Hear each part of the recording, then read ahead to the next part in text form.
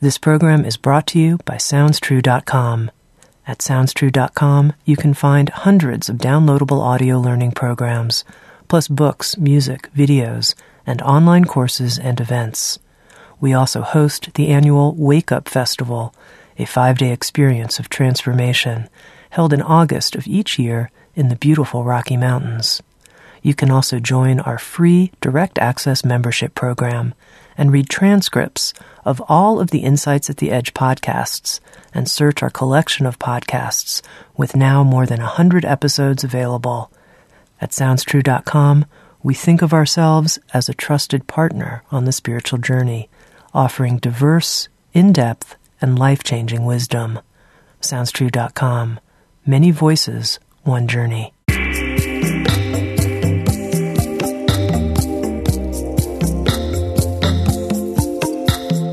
You're listening to Insights at the Edge. Today I'm speaking with Andrea Polard. Andrea is a German-born author and clinical psychologist with an extensive background in psychodynamic therapies, meditation, and Ericksonian mind-body work. She's the founder of the Los Angeles Center for Zen Psychology and is the author of a new book with Sounds True called A Unified Theory of Happiness, an East meets West approach to fully loving your life. In this episode of Insights at the Edge, Andrea and I spoke about exactly what is happiness. We talked about the role of relationships in happiness and what Andrea calls the wings of happiness, which are the two modes of happiness, which she refers to as the basic mode and the supreme mode. We also talked about ambition and how ambition can be a source of unhappiness, but also a source of happiness. And finally, we talked about why happiness actually is a commitment. Here's my conversation with Andrea Polard. Andrea, you've spent 12 years of your life researching the subject of happiness. And what's interesting to me right off the bat about something like happiness is that it seems like it's a hard subject to define, that people can't even agree on what it is necessarily. Well, this person's happiness looks like this person's happiness looks like that. So how did you research a topic like this that's so hard to define, and how do you define it when you talk about happiness? Happiness is really a very big subject, and all people have different associations with it. It's a very new subject. So we think we talk about the same thing, but really we're not. So some people, a lot of authors avoid that question. And even research authors, they say, oh, we kind of know what happiness is, and so we don't define it. But I felt that it was very important for us to find a common language. And when people say we can't really talk about it because everybody has so many definitions, then I disagree, because I think we have as many reasons for happiness as we have people. So we have a lot of different causes of happiness. Yeah. But the phenomenon is very similar to people. And when I did my research on happiness, I looked at hundreds of explications of happiness in literature and in my sample group of people who had an expressed interest in happiness. And I realized that there was a common thread, the way they talked about happiness or wrote about happiness, and that somehow they all pointed to the full life, to the good life, to a life that made them fully alive, full with vibrancy, something that I call the experience of participation. So that's how I ended up defining happiness, an experience of full life participation. And that is described from very many different angles. Again, you have different groups of people who talk about how they get to that experience of participation in a different way. So I realized that there was one kind of people who were talking about happiness as if it was a relationship with life that had to be just discovered. just realized. We didn't have to do anything for it, but it was right now in the here and now. And so I call that's the non-active way of participation in life. That's when we are feeling serene, and when we realize our already existing connections in life. And then there are other people, and I describe that more from the Western point of view, who feel that they always have to do something in order to be happy. So they're in an action mode, which I call the basic mode of consciousness, and that leads them to feel fully alive, feel that they are really participating in life when they are connected with something outside of themselves, not something within, like our consciousness or the life that's within us, but with something concrete on the outside, a goal or a concrete person. And that's a very different way of getting to that experience of participation. And so in my understanding of happiness is really a combination of these two ways, of the non-active way of participation and the active way of participation. Very interesting. So from your interviews with people as well as what you read, these two categories emerged, what you call the basic mode and the supreme mode, or the being, the non-action mode. And did this categorization emerge to you as an original observation based on what you were reading and the interviews that you did with people? That to me is probably my only original thought I ever had. Yeah, I mean, well, congratulations. I think so. I think that because the synthesis is basically leads to the synthesis. This observation leads to the synthesis of Western and Eastern thought. So I felt, when the Westerners, we want to explain everything from our perspective, from our worldview, where we are separated from life or from the things or from God. We are separated. And in the East, of course, very different worldview. We feel that we are, I identify with the Easterners here. We feel that we are part of life. We are part of God. And so they want to explain happiness then only from their perspective. Like when you're serene, you automatically become a capable person who can tend to business and make relationships work. Yeah. And then the Westerners would say, well, when you know how to generate flow, like what Csikszentmihalyi talked about, you then want to do that with another person, you feel connected and you contemplate. And somehow he explained then contemplation/meditation from that Western worldview. And I felt that really doesn't work for a great many people. Really, the truth is that I think we need to come to a balance of the two worldviews and bring them together in our practical experience, with our skill level. Well, of course, now the idea that there's an Eastern way and a Western way. I mean, here we are, you're a Zen psychologist. Yeah. And I'm a meditating business person. That's right. And so there is the separation doesn't actually exist in who we are today. We're both. We are both. And you wouldn't expect the people who work for you to do a good job just because they meditate and because they feel one and they're kind and have compassion and they're happy in that way. But you want them to have real skills. And hopefully, for their own sake, they have good relationships. And they have the know-how of how relationships work. And as important as kindness is and compassion, that is so important in Buddhism, especially in Tibetan Buddhism, it's not enough of a skill to make relationships work. It's such a big part, it can't even be stressed enough, but it isn't the whole story of how relationships work. So for you, it comes natural now. So somehow that means if you consider yourself a happy person, which I think you do, you have these skills available to you. You know how to make business work. You know how to have relationships, I believe, and you know how to be serene and how to be in touch with your own consciousness, with your mind. And I think that makes for a whole person, that makes for a whole happiness.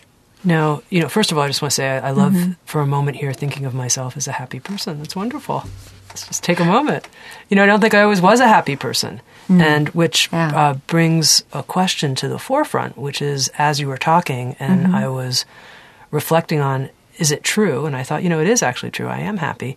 The reason, though, I would say is primarily because of the health of my relationships and my primary relationships and all the relationships in my life. And I know that's one of the themes you touch on in your book. And I wonder if you can speak to that a little bit about what you think the role of relationships are in happiness. And when you talk about this basic mode and then the supreme mode, where do relationships fit in that? Very good question. I think that I put relationships or connections in the basic mode category. And it was a little bit tricky because it so often overlaps with the supreme mode as well, especially when we are in love. But I think that relationships are, number one, you asked what's the role of it. I think it's probably the most important ingredient to happiness that we have. From your research, you think it's number one? Oh, yeah. Practically all research studies that examine that would come to that conclusion. People being in love, you ask students on a campus, how are you? And that was always the most important factor, why they would consider themselves happy or unhappy if they had good relationships. People live longer when they have good relationships. Even if it's a relationship with a dog, you just need relationships. We are just structured like that. We're human beings. So relationships, they found themselves in the basic mode in my book because I think for us to make relationships work, we have to experience the other as another. In Buddhism and in Hinduism, we want to be free of the delusion of separateness. We want to feel one and find commonalities between people and relate and have empathy and walk in the other person's moccasins. But I think it is very, very important not to become enmeshed for functioning relationships. You need to see who you are as an individual in contrast to another person. You need to set boundaries with another person at times. You need to assert yourself. You need to see them and listen to them not as you. This is not me. Too many projections take place when we do that. We become enmeshed and we don't really see the otherness. Yeah, it's interesting that you're coming to this because, of course, as you said, you can understand relationships from the perspective of unity, but it's interesting that you're emphasizing in terms of happiness the importance of recognizing difference in relationship. Because I can imagine hearing someone from a different perspective saying, it's only if you know your oneness with another person that you can really be happy. But you're saying quite the opposite here in terms of emphasizing this other point. Yeah. You're a psychologist. You work with people who come in with relationship troubles. It's interesting that you would underscore this. Yeah, because it is the wonderful things that we can learn from Buddhism about relationships are, they can really help our relationships. Walking away from a person, I heard Thich Nhat Hanh say, when you're in trouble with somebody, when you're having a fight, walk away from that person and find an inner peace so that your mind is quiet. So then you go back and engage with a kinder and quieter mind. So we can learn so much from Eastern philosophies and religions about relationships. But I think psychology and positive psychology, and just here in the West, we have found a great many things to say about happiness and what makes them work and what would make a dysfunctional relationship. And so this idea of understanding the difference in relationship, how does that bring me happiness? Well, we want to... That frightens a lot of people, right? When you think of the person that you're with as another, then you also experience yourself as a separate being. That can be very frightening. And our expectations are oftentimes like this. I want the other person to read my mind. I want them to know who I am and what my needs are. And by seeing the other person as another, we might experience a great deal of anxiety and frustration. Because if the other person is really another, that means I have to really... I have to come to terms with this. I have to find ways to communicate. I have to find ways to tell the other person about me. And I have to listen to the other person who could be completely different in some ways, and have to learn about the other person. And so I think it actually helps us to get rid of some of our preconceived notions about the other. Yeah, especially when we are together with a person for a long time, we think, I know this person, so this is what my husband or my partner, that's what they're going to do and feel. And we then refrain from asking questions. Mm-hmm. So we lose our curiosity because we are one and we are, somehow enmeshed. And so it's, I think, a very, very important aspect of functioning relationships, of close relationships, that we are coming to terms with our anxiety, accept our responsibility, need to set boundaries with the other person, and, just really seeing the other person for who the other person is, and really coming from curiosity and not from what I think about the other person. Mm. Now, I want to make sure that our listeners are fully with us in terms of understanding your original contribution to the question of happiness, which is this categorization in these two different modes of happiness, what you call the two wings of happiness, yes. The basic mode and the supreme mode. So help us understand how these are both wings and what constitutes the basic mode and what constitutes the supreme mode. The wings, I just love that metaphor, because when I thought of happiness, I associated that with birds flying. And I love that one song of Barbara Streisand, why just a piece of the sky? Soar. If you can fly, soar. And so that's where the analogy of the wings came from. I think we do need both wings, both the basic and the supreme mode, to be fully happy. And so may I start with the basic mode? Please, yeah. The basic mode, I think, is when we are in our consciousness focused, and it always has something to do with focus, which it always happens in the here and now, when we focus on something that is not within our own consciousness, that is a real thing, a form, something that, even though in reality everything is actually connected, we, human beings, have to see form, have to see different things around us. And when we focus, our brain does that automatically and has to in order to function. So we focus on something outside of our consciousness, and we strive towards that in the basic mode. In the survival mode, we may not strive. We may just strive for, to be powerful or to be better than the other person. But in the basic mode, we focus on something else, like a goal, something concrete, something that we can define, something sometimes we can touch, something that gives us feedback, that can talk to us back and tells us about our progress, if it's a goal. And that is a relationship that we are creating. It's like that is a flow, an energetic flow that we are creating between my consciousness and the goal. So there's something going back and forth between me and my goal. And the relationship becomes more important than the goal. So the person loses a strong sense of self it becomes more about the relationship and the pursuit, the progress, the process.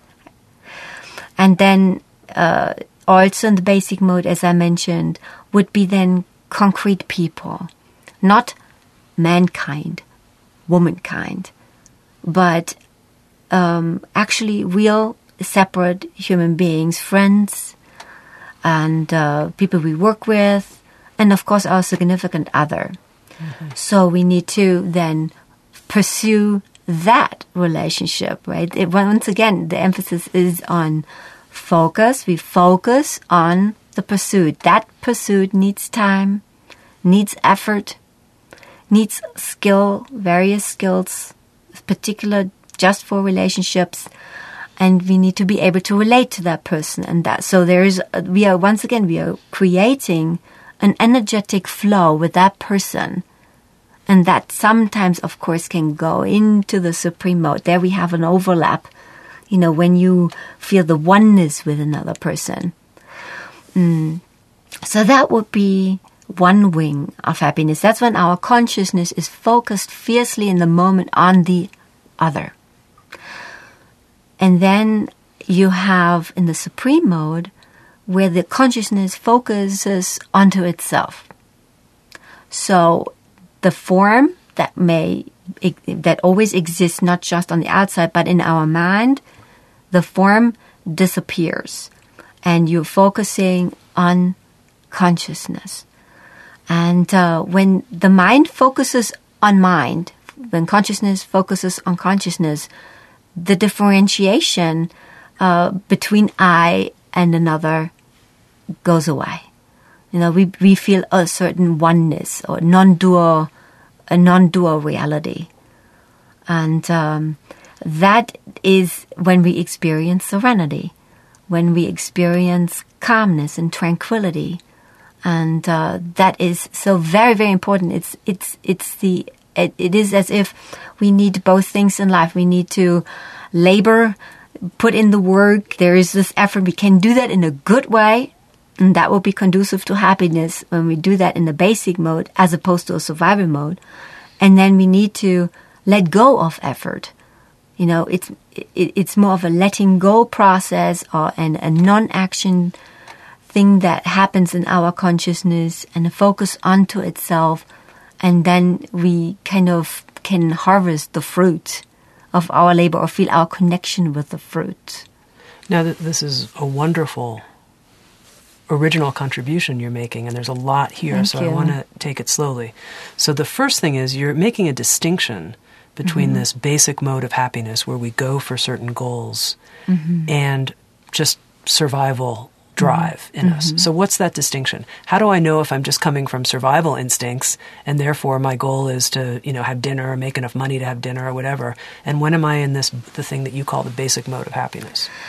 This is probably the most important question of all questions. Really? I thought discovering that relationships were going to make me happy. That was the number one secret to happiness.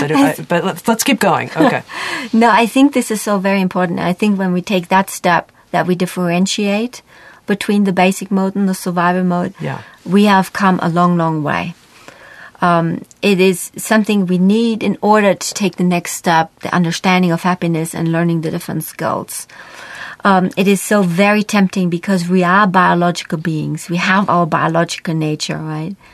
And within our biological nature is also our greater Buddha nature, our awareness. But we have our biological nature.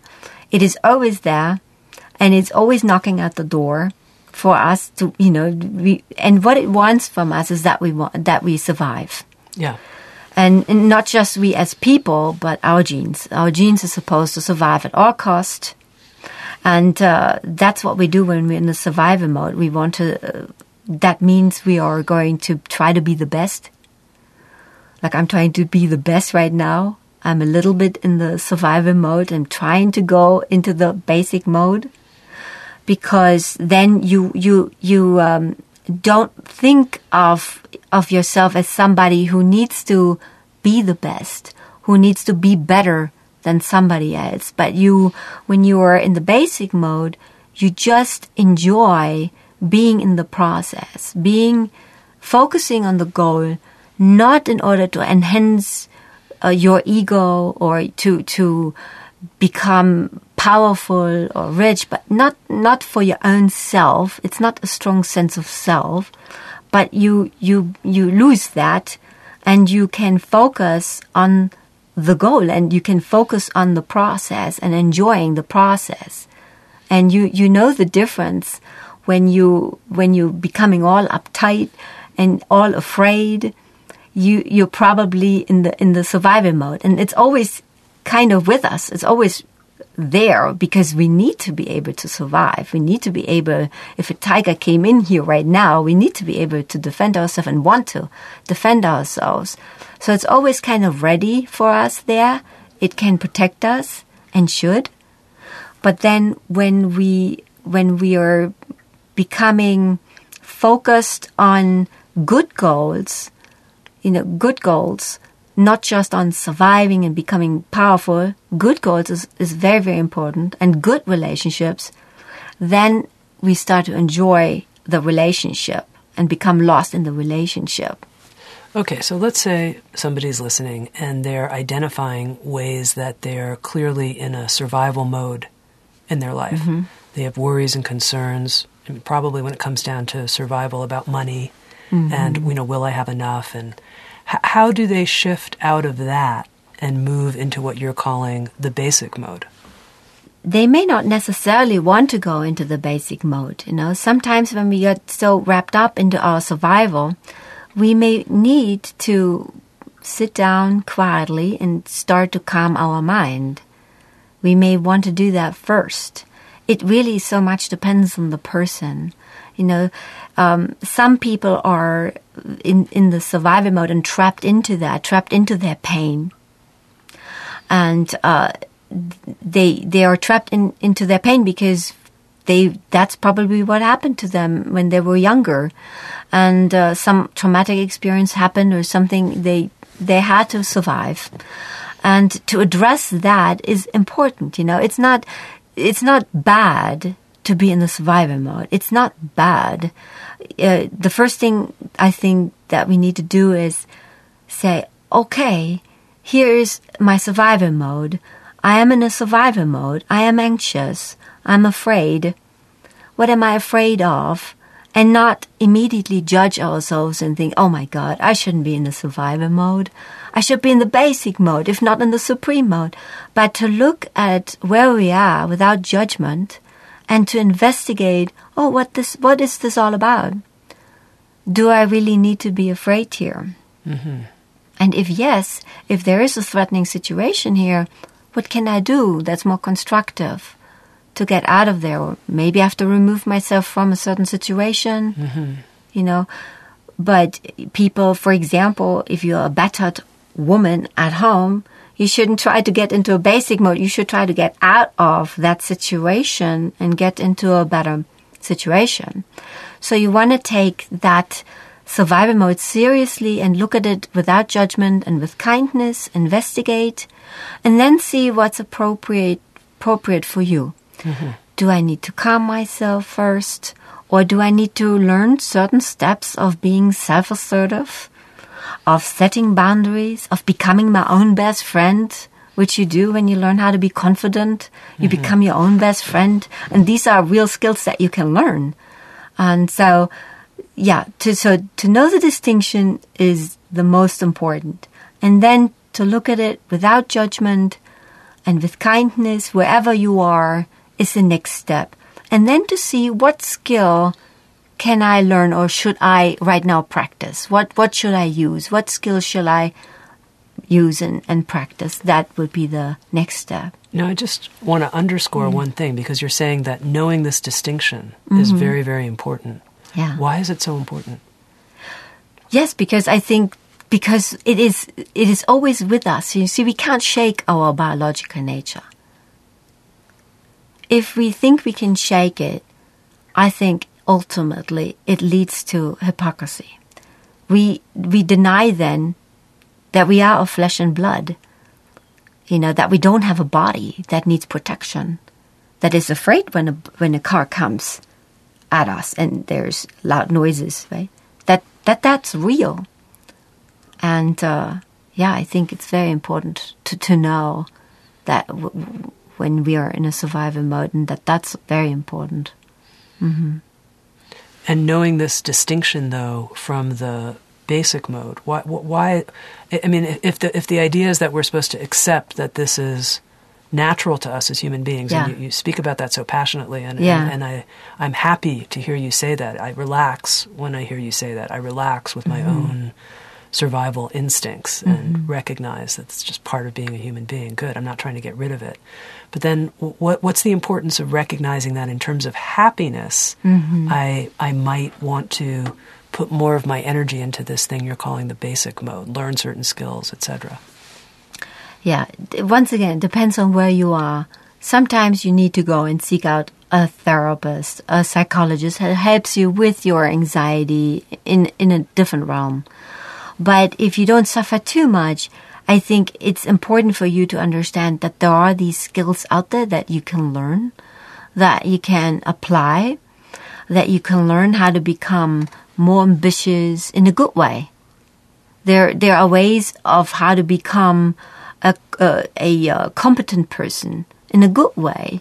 Not because you want to survive, but you really want to have a good and pleasurable time. You want to experience yourself so you learn good ways of, that's why I call it basic. It's still similar because you're dealing in the world of the concrete, in the world of form. So there's an overlap to the survival mode, but you learn and can learn to do it in a good way, and like you can create good relationships, seek out good people for yourself, be maybe a little bit more selective with who you want to be with, and become confident instead of angry. Now, you said something very interesting. You said good ambition in a good way. And I'm very curious about that because often I think some people think, that person's not very happy because they're so ambitious. It's their ambition that's bringing them down. And having a healthy relationship to ambition has been something that has been very important for me to inquire into. So I'm curious, what is that? What do you think that is? Yeah, for me it was almost like taking a risk, putting it in my book, because a lot of people would associate ambition with unhappiness. Oh, this, as you said, this is a very driven person and just lost himself or herself in the ambition, and the ambition led to murder, good ambition is when we pick goals for ourselves that are congruent with who we are, number one. They need to reflect of who we are as people. So you don't become a lawyer just because lawyering makes a lot of money. You become a lawyer only when you enjoy lawyering, and you need to know exactly what that means. So you need to know what goal you're picking for what reason. And some people don't really choose a goal for themselves. They just accept the goal that was given to them by their parents or by their society. And that's the goal they have, and that's the role they play. No more questions asked. And of course they can't be happy, and then ambition gets bad. You just do it for the wrong reason. You do it for the wrong reasons. If you create a business for the right reasons, it brings out the best in you. Yeah.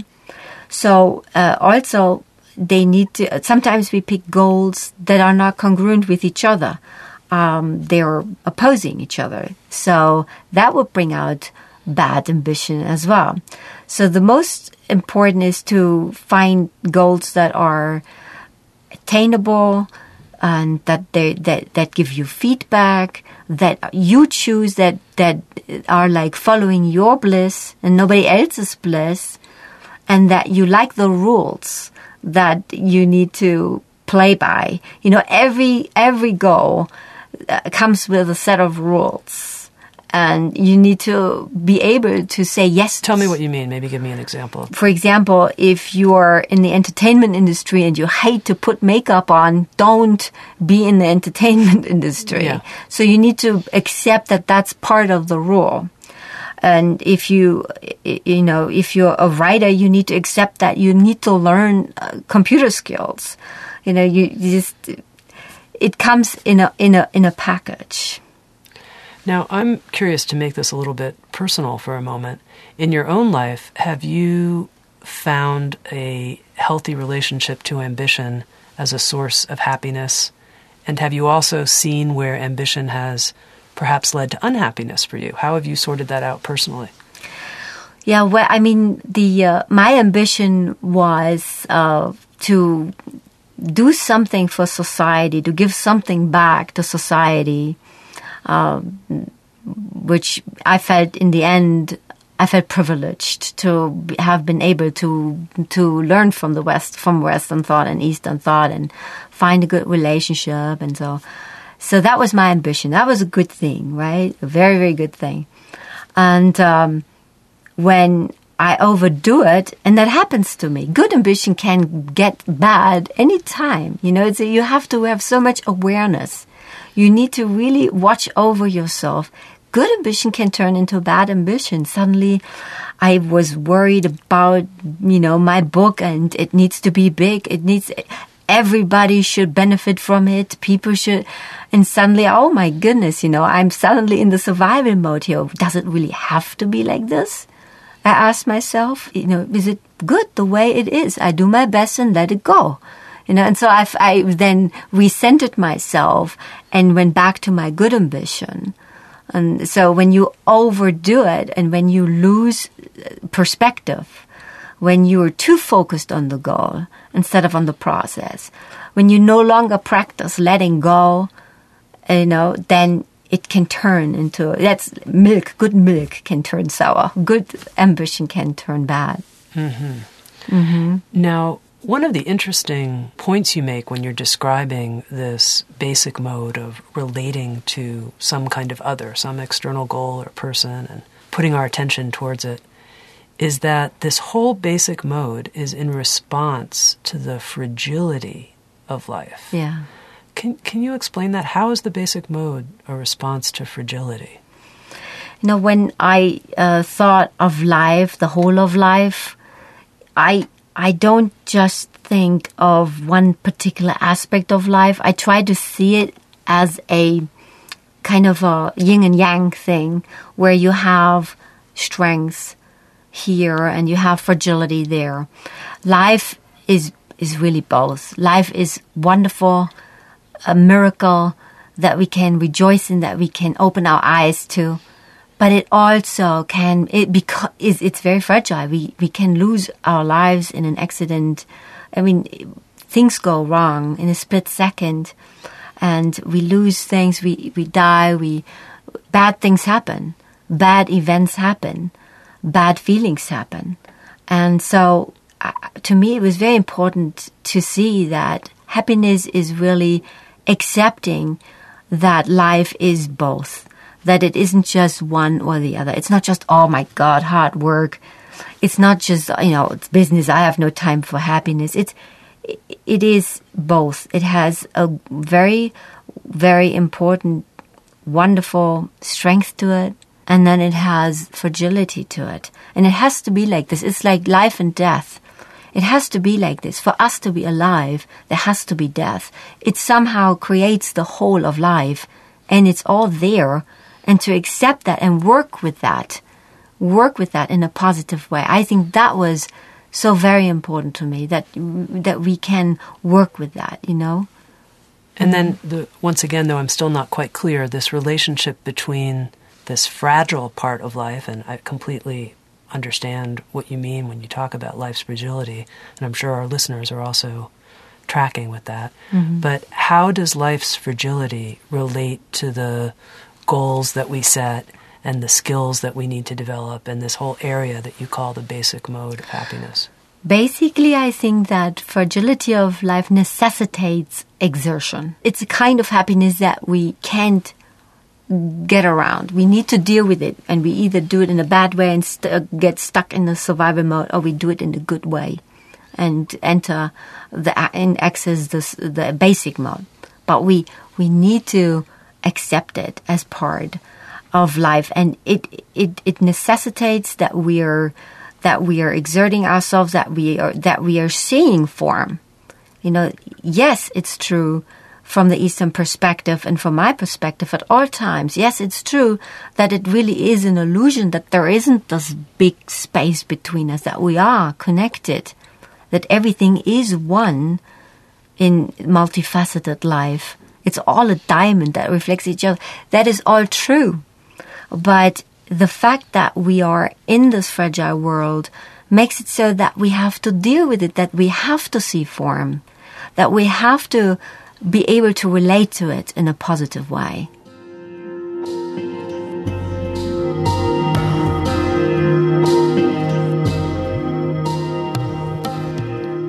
You're listening to Insights at the Edge, produced by Sounds True.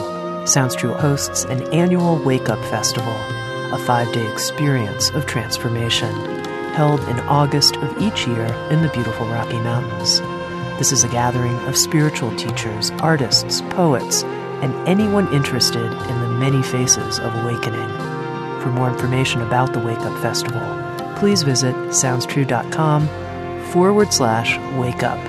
And now back to Insights at the Edge.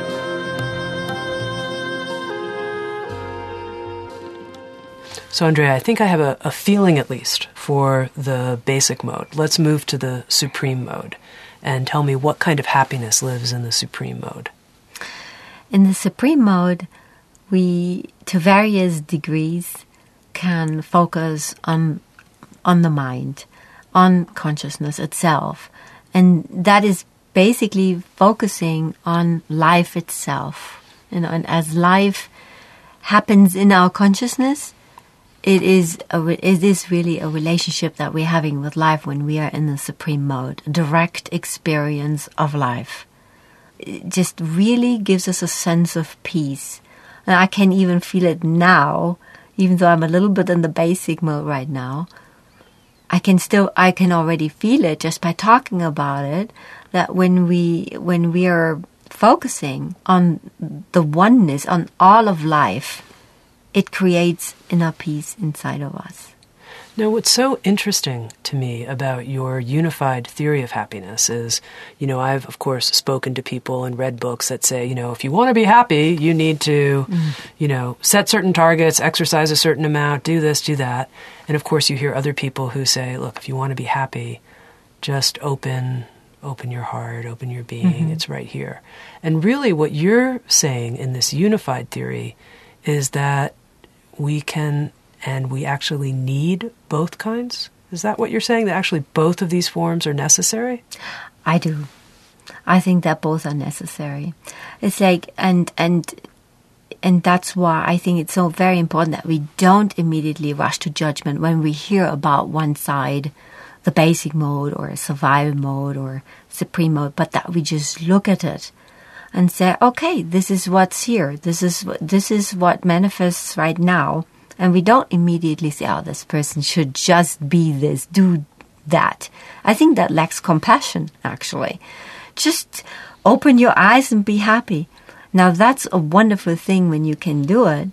And it's actually a lack of compassion to just throw this out and come with that much judgment, to the table. So for me, it's like this. I don't know if that fits. But, for me, heaven is when I can open my eyes to life as it is, when I can really see the splendor, the miracle of life. This we would call the supreme mode, yes? Mm-hmm. When I can see it, when I'm in touch with it. Now, the awareness of that can be with me at all times. It's somewhere in the back of my mind, even though I go into the basic mode, maybe, in that I relate to you as a concrete person over there, and that I have a goal, I have a topic, I want to explain certain particular things. But that supreme mode, that experience is somewhat with me at all times. That's my background that I never lose. But when people cannot open their eyes to that, that's hell. And I cannot cast judgment on anybody who cannot open their eyes. They may live in hell for a very good reason. I used to live in hell. I know how it was. If I heard things like, oh, just do this, just do that in the basic mode even, or in the supreme mode, it mean nothing to me, right? So I think it's so very important that we accept that all of what we're experiencing, all the different modes that we're experiencing have their place, have meaning in our lives, and that when we practice these two modes and understand the survival mode and help us along with the survival mode and practice the basic and the supreme mode, we're becoming more and more flexible with these two modes. We know somehow the supreme mode is in the back. We know we have access to the basic mode at all times. So this is it's going to grow basically together in our experience as one, because we only have one consciousness. It's not that the supreme mode is on one side and the basic mode is on the other.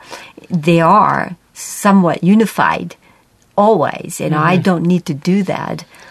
Yeah. I think an important correction that you're offering is, as I really do hear this from people who have read a certain number of spiritual books, they'll say things like, well, the secret to happiness is just being or just accepting what is. And what I hear you saying, and tell me if this is correct, is not that that's necessarily quote-unquote wrong, but that it seems incomplete to you. That's right. It's not no, that's not true. No, it's yes. And you might need to develop some skills. That's right. And you might need to set certain goals. And, there may be some relationship development work that's needed. And all of that could actually create greater happiness than just saying, well, I just accept what is and that's it.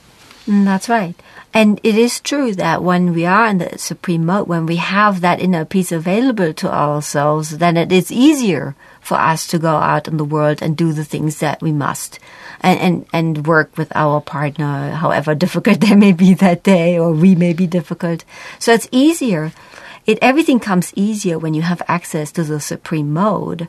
Everything, it lends itself to developing skills in the basic mode, but you still have to develop them. So it makes it more accessible, but you still need to practice the skills. And the same could be said from the basic mode as well. So from a more action-oriented person, they could say, actually, when I do the right thing, when I know my stuff, when I'm competent, and I have the right connections, I am actually much more prone to sitting down and being quiet and taking the time to just be. So you have a lot of variances. We have so many people. How can one thing, one worldview, one thing we say ever be true for all of us? We are all at a different place, different moment, different ways. The men oftentimes want to start with action, and women may tend to be more in the connection of the basic mode as opposed to being goal-oriented. And then there are all kinds of mixes, We have a lot of just differentness in individuals. And I think it's important to look at the individual so the listener or the reader understands, it's all acceptable. It's all good. I can look at it from where I am, don't need to switch, and grow from there. Just don't close your eyes to the other side. Don't become so rigid. Oh my God, all is agape, all is love, and all is compassion, and that's it. I don't need to exert myself out there. Yeah. Now, I've heard you mention a couple times this idea of skills, that, we might need to develop skills. And I'm curious if happiness, this full engagement in life, is my goal, then what do you think are the most important skills in general that people might need to develop? Just in general. I know it's a big generalization. It's a big question. So I think it's important to be able to find your good goals in life and to be able to pursue these goals with relative skill with competence. So you need to be able to identify areas where you need to grow and discover maybe also the joy of competencies so that you keep on growing, because growing and learning is happiness too. Mm-hmm. Just learning skills, new skills, and to stay open to that and keep practicing is a very important skill.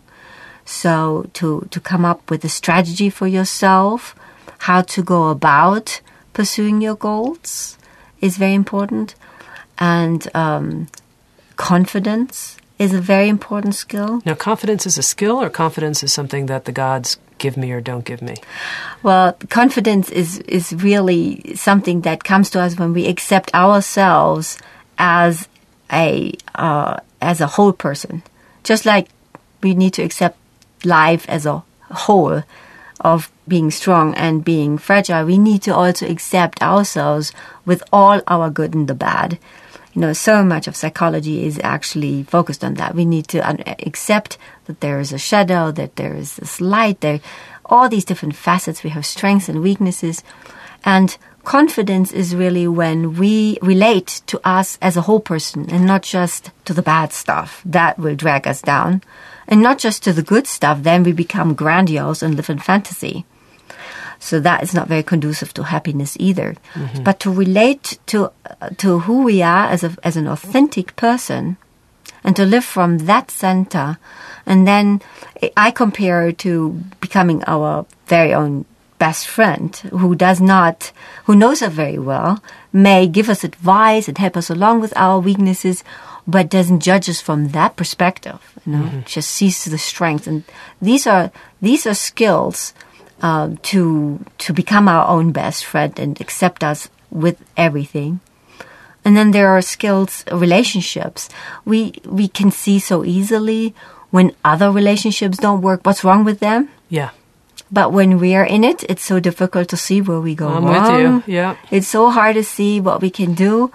And so in my book, I laid out 10 building blocks. I dissected it so that it becomes a little bit easier to follow along what makes a good relationship. Mm-hmm. And so I actually have 10 building blocks. You see, okay, part of it is validation.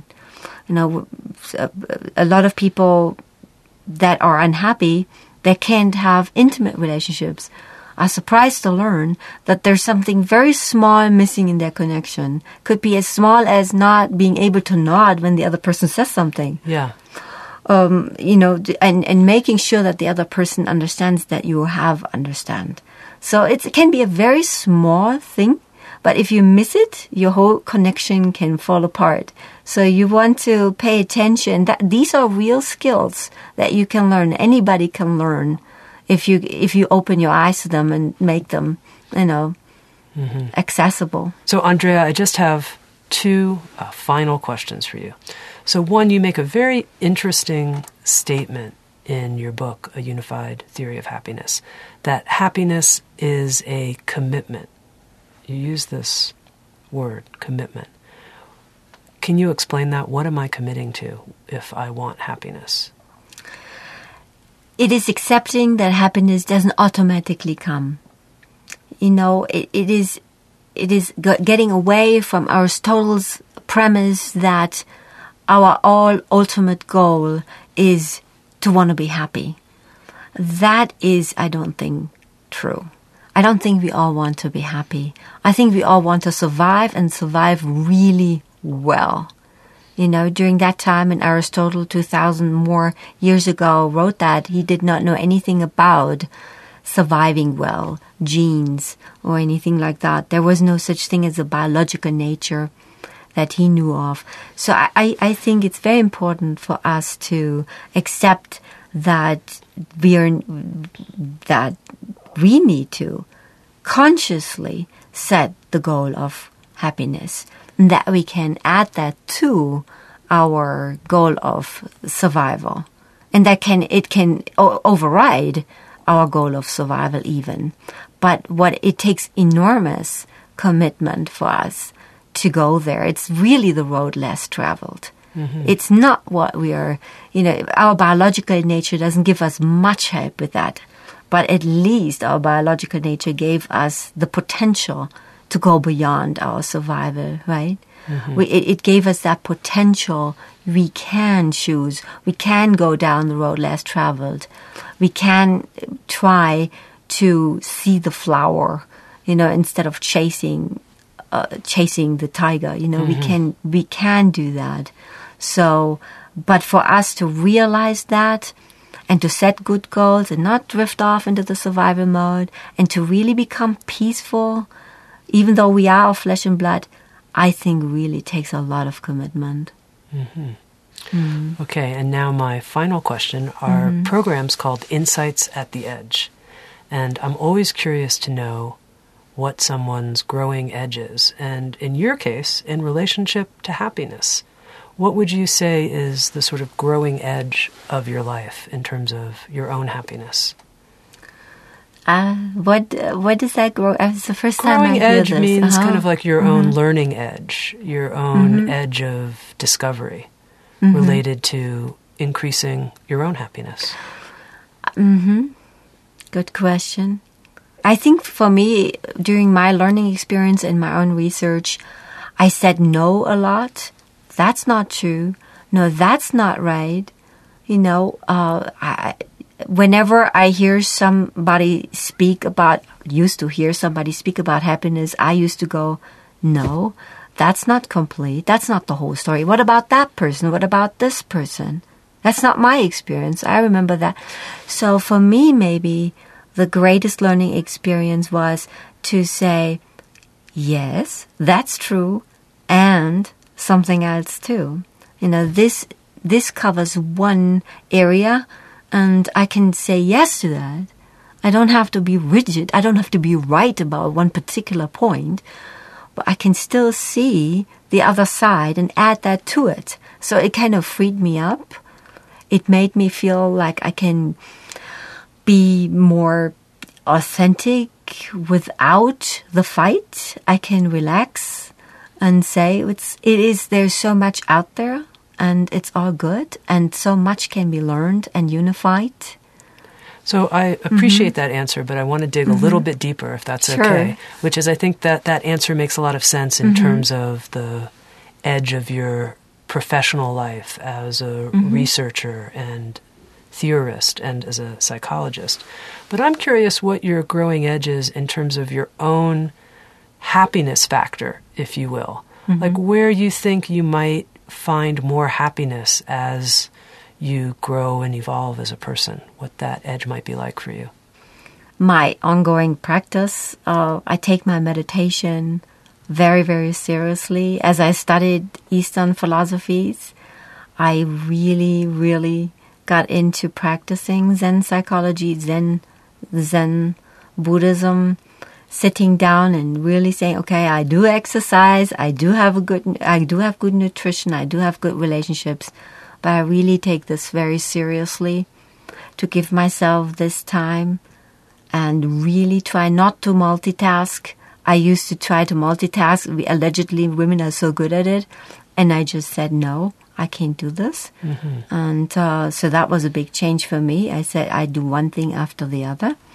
I'm not the multitasking person. I am the person who needs to do one thing after another, in a serene way. Maybe really taking my time for accessing my supreme mode more seriously and really giving it the time that it needs. Wonderful. I've been speaking with Dr. Andrea Polard. She's the author of a new Sounds True book, A Unified Theory of Happiness, an East meets West approach to fully loving your life. Thank you so much for being with us. Thank you very much. SoundsTrue.com. Many voices, one journey. Thanks for listening.